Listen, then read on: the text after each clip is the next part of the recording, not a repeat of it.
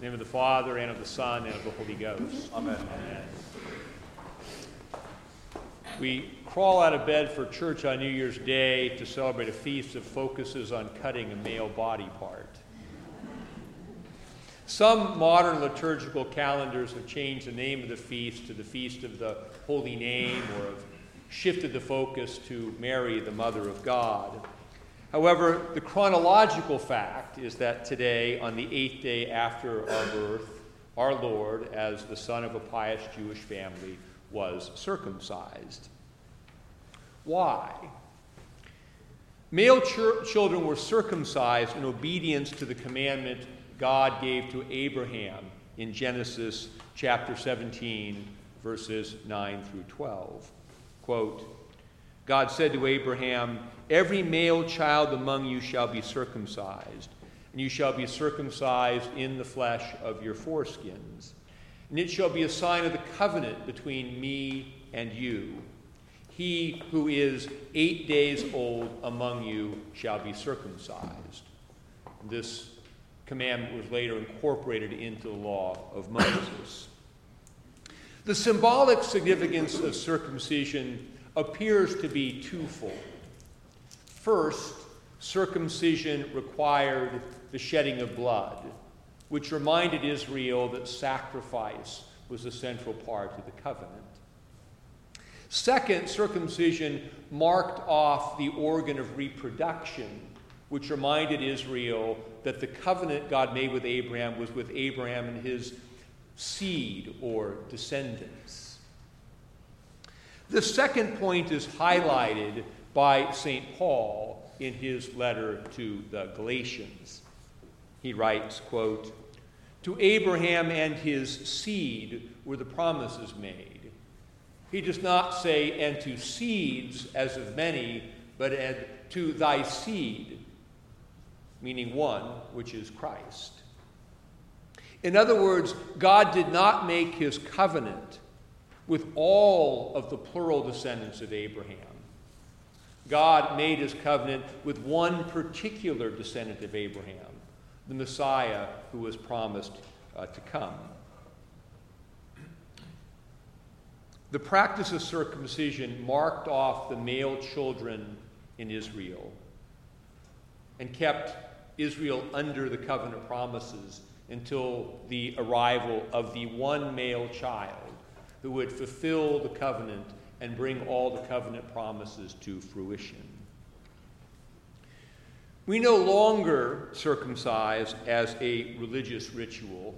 Baptism, the sign of the new covenant, has replaced circumcision, which was the sign of the old covenant. As Colossians says, quote, in Christ you are also circumcised with the circumcision made without hands, by putting off the body of the sins of the flesh by the circumcision of Christ, buried with him in baptism, in which you were also raised with him through faith in the working of God who raised him from the dead. A significant distinction between circumcision and baptism is that women were not able to receive the sign of the old covenant. The covenant with Abraham was with the male child, and women were included in the old covenant through their relationship with the male heir, whether it be father or husband. Now that Christ has come as the firstborn son, as the male heir, all people, men and women, enter into the covenant promises through their relationship with him. Therefore, we are all baptized into Christ, both men and women. Circumcision was something done to the exterior of the body, but the water of baptism is an outward sign of the inner renewal we experience through the Holy Spirit. And this is the main distinction between the Old Covenant and the New Covenant, the focus on the outward observance versus the focus on inward renewal. The law of Moses was written on stone tablets, and Jeremiah tells us that in the New Testament the law is written inwardly on our hearts. And this fulfills the prophecy of Deuteronomy, which said, quote, "The Lord God will circumcise your hearts and the hearts of your descendants to love the Lord your God with all your heart and with all your soul, that you may live." We can contrast this interior renewal we experience of the Holy Spirit, this circumcision of the heart, with that staple of the secular New Year, the New Year's resolution. People make resolutions this time of year to do new things. The problem is that most of those resolutions fail. People don't do the new things, at least not for very long, that they resolve to do. Why do resolutions fail? Resolutions tend to work on the level of what the Bible calls the flesh, which is our fallen human nature. And they fail because we cannot rise above our human nature by mere willpower. We need the grace of God to conquer sin. As people experience this pattern of resolution and failure over time, one of three things tends to happen. One, people become cynical. They end up settling for less than God's perfect will. Or people become perpetual seekers of the new and better thing that will work in a better way than last year's thing that didn't work. Or they will adopt a disembodied spirituality, a fake optimism that has no real application to life and God's creation. The only real answer to sin and to our own captivity to disordered patterns of behavior is the death and resurrection of Christ, and our own dying with him and rising with him through the grace of our baptisms. And this is the reason we should avoid the once-a-year pattern of resolution and failure, and should focus instead on the ongoing renewal that God accomplishes in us through the grace of the Holy Spirit. This is the essence of our baptism. As the Book of Common Prayer says, quote, "The inward and spiritual grace in baptism is a death unto sin and a new birth unto righteousness, whereby we are made children of grace."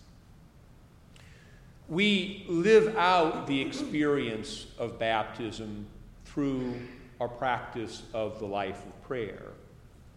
We are always dying to sin through repentance, and we are always rising to new life through the grace of forgiveness and through the power the Holy Spirit gives us to live in a new way. God's grace gives us the power to change. God does in us what we are unable to do all by ourselves. Resolutions are rather easy to make, but this process of renewal is hard.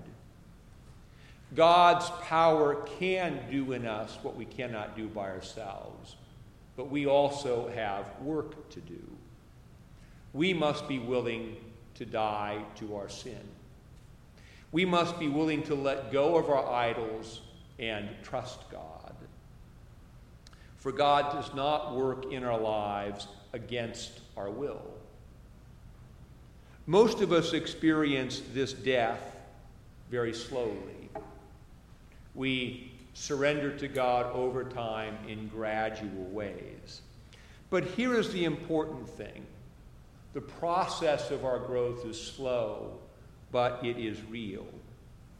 As we live the life of prayer in the community of the church over time, we grow in grace.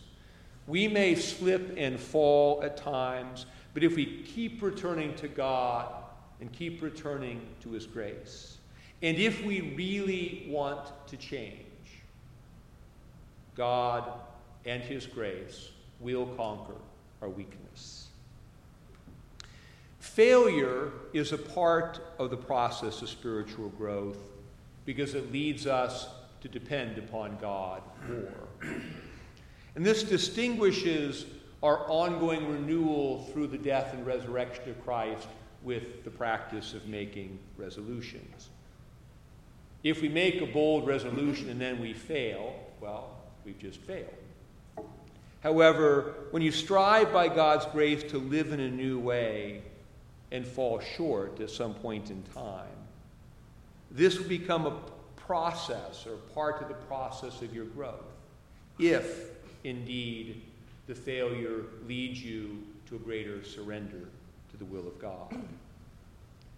St. Peter's failure on Maundy Thursday, after his bold resolution to die with Christ, led him to greater humility, to a renewed experience of forgiveness, and to greater commitment to his ministry. The things that reveal our weakness can open the door for Christ to enter into our lives in new ways and give us new strength, if we're willing to die and rise with him again. Thus, if you want to make a New Year's resolution that will really change your life, resolve to increase your dependence upon God and the grace of God. Make a commitment to continually ask God to give you the grace you need to change. Ask God to do in you what you cannot do all by yourself. Then never abandon your prayer or your dependence on God's grace. Our bold resolutions will fail, but God's grace will continue to change us into new people. As the epistle says, quote, "Work out your own salvation with fear and trembling, for it is God who works in you, both to will and to do for his good pleasure." In the name of the Father, and of the Son, and of the Holy Ghost. Amen.